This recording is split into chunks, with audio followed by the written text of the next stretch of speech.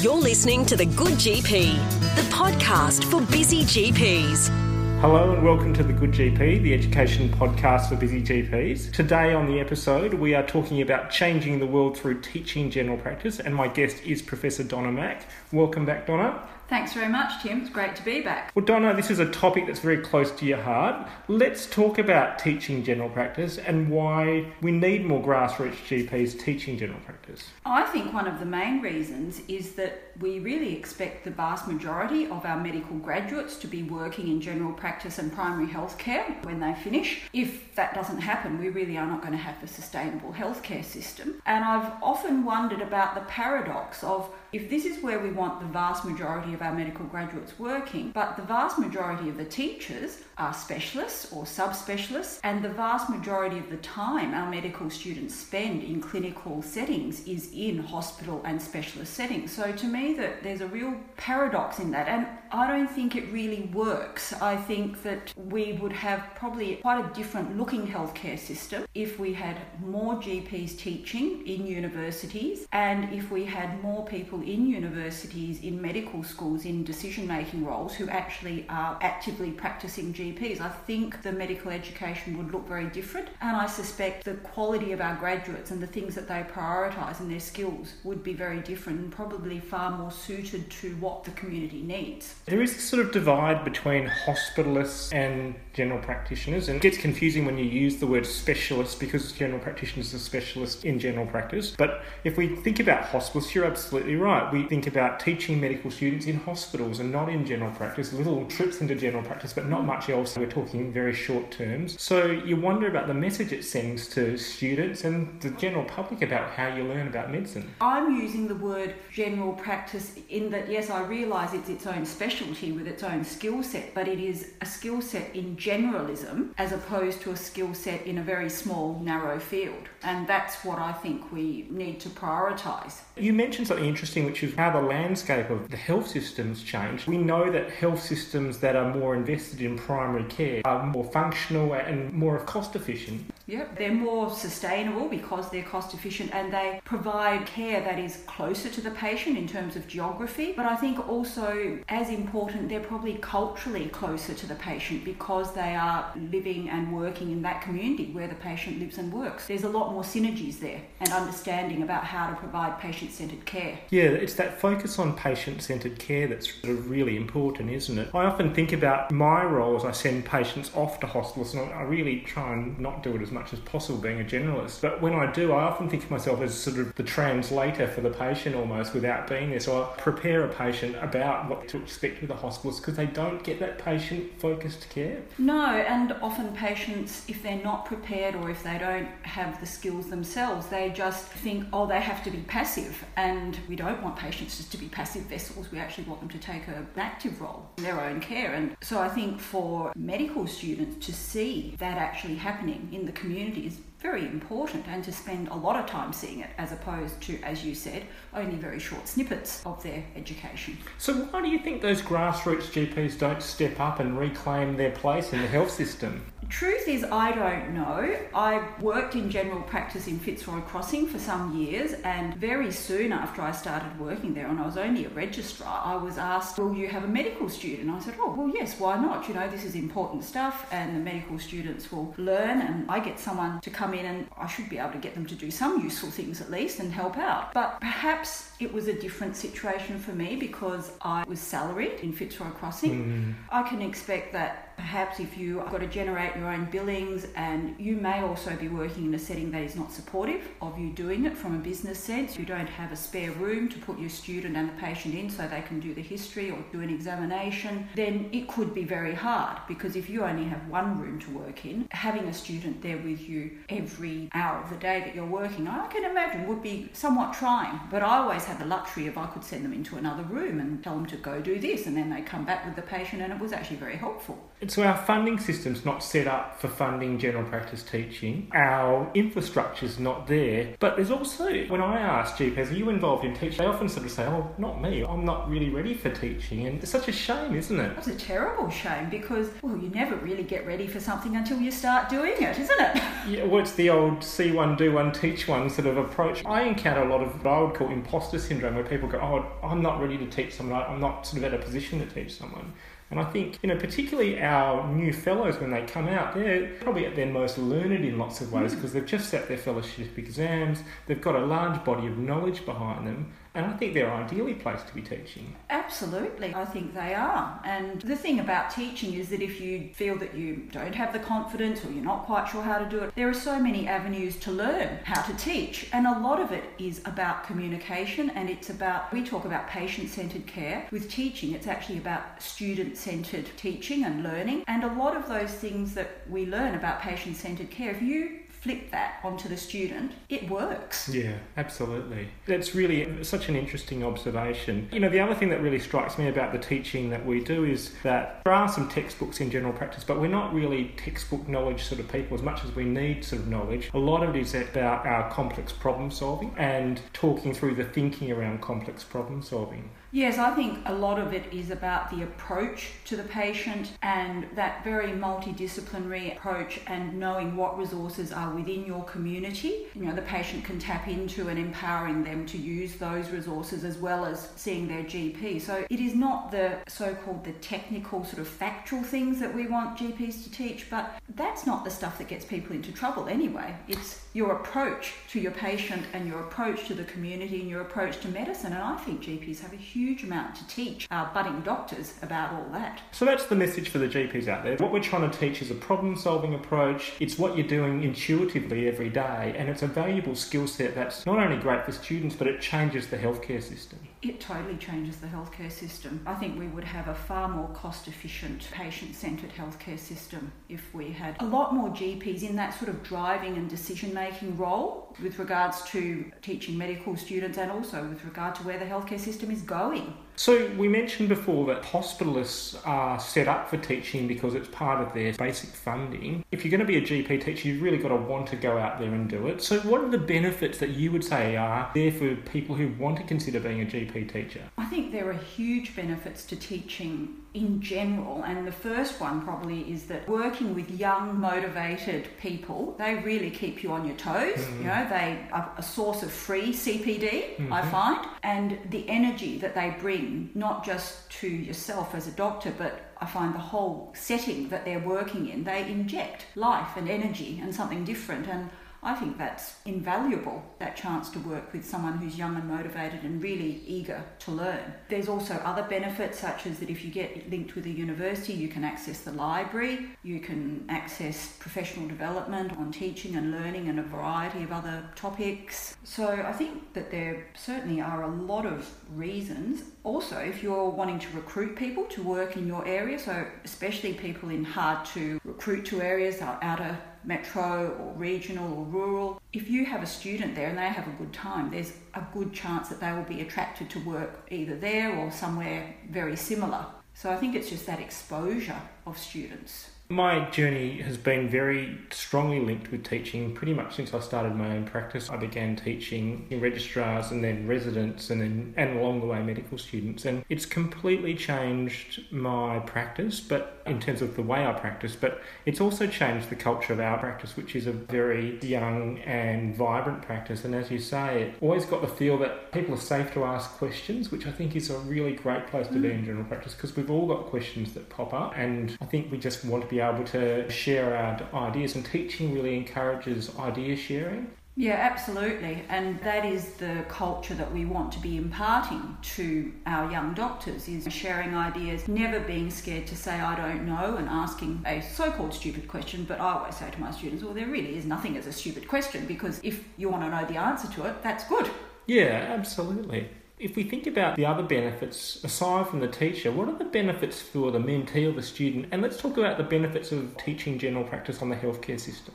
I think the student will come away with a much more patient-centred, community-centred approach to medicine. And one thing that I've noticed that GPs do well is they understand the community that they work in, they understand that context, and that is really important for patient-centred care. I hear horror stories of people who have travelled several hundred kilometres to a hospital and they've come for an ultrasound or a CT or whatever they've come for, and they can't have it done on the day. And then someone says to them, oh, well, just go back home and come back next week. And you think, really?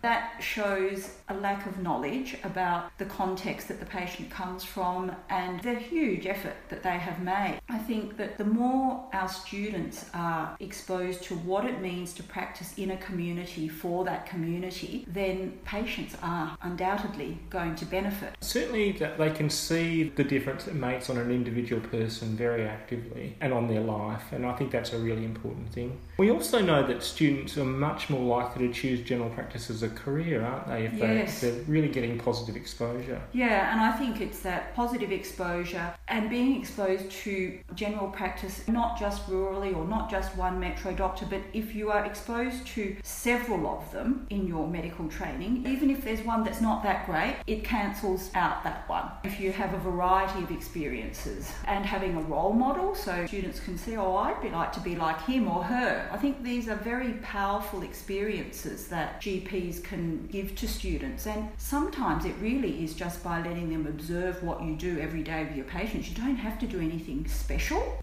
You don't have to change your practice necessarily. I don't know, what have you found, Tim? I just try, within a patient or two, I find I'm back to my normal self. You're often overthinking yourself for the first moment or two. It's a bit like an ECT visit, I find, where you're not very natural to begin with, but I really enjoy the student experience. I love that process of talking through my thinking with students as well, where it does make a little bit more formally reflect on things, which is brilliant, basically. I think that's a really good thing because it helps us to think when we are explaining something to a student, and it also, for them, demystifies what actually goes on inside the black box, because for some of them they think, oh, it's just magic. How do people do this? Talk through how we do it. I think one of the other benefits, if we go back to the benefits for the GPs, is having that vibrant questioning culture is a really good antidote to burnout, I find. I often frame that to other GPs and say, well, teaching to me has probably added 5 years onto the end of my career because it keeps me going, basically. Yeah. And if you think about that just purely in a financial sense, that's adding a lot of value to your career,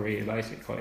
Well, not just the financial sense, but I think if we think of the value that it adds to your mental health, just to your life as a person, regardless of being a doctor, that's something that you really can't put a price on. I just think it's invaluable. Having that chance to work with young people, it really keeps oneself, I think, young and refreshed and forward thinking. Oh, absolutely. Here's another thought. One of the things I was researching was that we know that medical students who spend more time in general practice are more likely to find a GP for themselves as well. Yes, and so that again is a positive spin-off for our future doctors and looking after themselves, their physical and their mental health, because I, of course, grew up in a generation where doctors didn't really think about it. It's not that they didn't care about it, they just never thought about it. I think a lot of us thought we were bulletproof. Yeah, the self-prescribing generation, so young doctors are vulnerable. Medical students become young doctors, and teaching them about accessing their general practitioner from an early stage is really important. We really know the critical years for medical students are the final years of medical school and the first years of residency, where they probably need a general practitioner more than ever. Yeah, and they often are very vulnerable, and it's important for them to know that it's okay to be vulnerable as long as you seek help for it and don't try to cover it up. Yeah, absolutely. Let's talk about the health system benefits, because they really are interesting. There's really good evidence to show that training in general practice, so away from a hospital setting, actually affects your behaviour as a doctor down the track for quite a while. Yes, and so one of the articles that we read together was all about how medical students who've trained a lot in general practice are far less likely to be over-prescribing, less likely to be over-ordering investigations, and there's a big choosing wisely movement that is spreading throughout the world and including in Australia, because for us to have a sustainable healthcare system that isn't going to keep growing at the rate of knots and taking up a larger and larger percentage of the gross national product, we are going to have to think about being far more efficient. So, that's a huge benefit, I think, and a cost saving. but also it's better for patients in the end. This made me really reflect on my training as a young doctor, and I remember doing a term in neurosurgery as a resident, and my observation was every day a large number of patients would have imaging of their brain almost as part of a routine without a lot of thought going into the why. I think the important point here is that we probably need to think about how we train our residents and perhaps adopting more of the GP thinking along the lines of, well, what are the consequences of this test? What will the follow-up be? What will it mean if we find an incidentalloma here? I mean, these are the things that perhaps we're not doing well. No, and I think part of that is because the people who are in hospital, they're a different group of patients to the ones who are in general practice. So in hospital, you've got people who are sicker, they've already gone through several processes of triage. The likelihood of finding something that is significant on this battery of tests is actually quite high. So it's actually quite important, perhaps that you do them. But if that's where you're trained and then you go to work in general practice and you take that thinking with you, then what you haven't realised is that now I'm practicing with a group of patients who are on the whole far more healthy, and so the positive predictive value of any of those tests coming back with an abnormal result is far lower. And you need to have, I guess, a different threshold for when you do order that test or you don't order that test. And I think the way that you learn that is by being around people in that setting and learning how they do it. How can we expect the vast majority of people to be working well in community-based settings when we train them mainly in hospital settings? It just doesn't compute to me. It doesn't fit. So teaching all those early career doctors in general practice really gets them thinking, and it changes their behaviour quite profoundly for quite a number of years afterwards. Yes, and so, I guess not just medical students, but more and more we are seeing that interns and junior doctors are having the opportunity to do a term in general practice as well as their hospital terms. And I think, these are all really positive things, but they can only happen when we have large enough numbers of GPs and general practices who are willing to take them on and to look at it as an investment in the future of general practice rather than an immediate cost. Yeah, that's the way that it helps to look at it. So finally, I think a lot of GPs think about teaching a medical student, say, and they just think, that's just someone who's going to sit in my room for 3 hours and they're going to slow me down. But what are the other different ways that, say, a GP out there could become involved in teaching in general practice? So I think you already mentioned one of them is the ECT, which is not electroconvulsive therapy,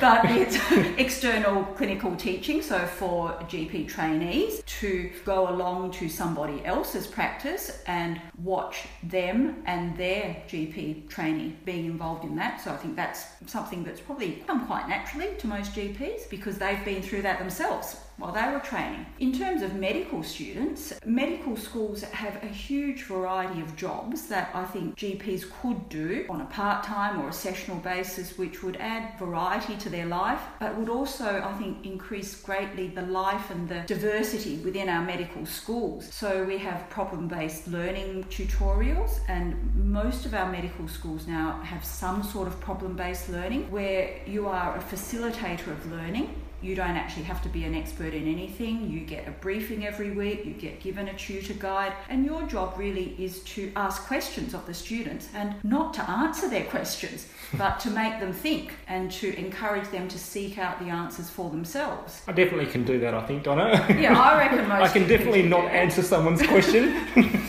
There's also clinical skills teaching, which is where you get given, again, a set of tutor notes, and your job for that day might be to teach the students how to examine the cardiovascular system or how to take a history about the endocrine system. And again, this is something that is bread and butter for GPs. They know how to do this. Perhaps the script that they're being given to teach the students is somewhat different to what they do in their practice because they've probably worked out lots of shortcuts and their own little idiosyncrasies, but it's not that different.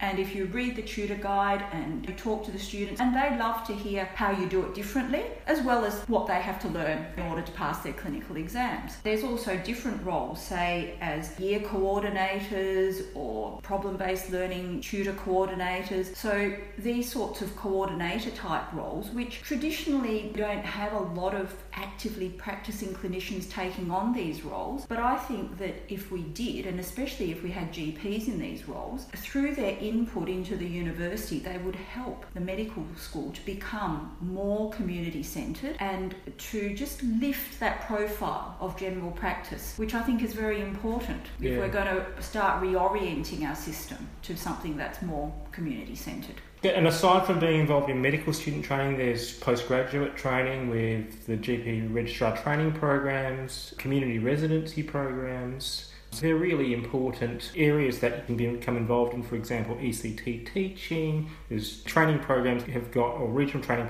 providers have got education that it's very easy to become involved in. If you're interested, you just need to show an interest. I often think it'd be lovely if senior doctors actually had to do a bit of their time in general practice to see where their referrals are coming from and so forth, and to get reoriented back into the real world in lots of ways. Yes, well, that would be a novel idea. It would be really quite revolutionary. I do like it, Tim.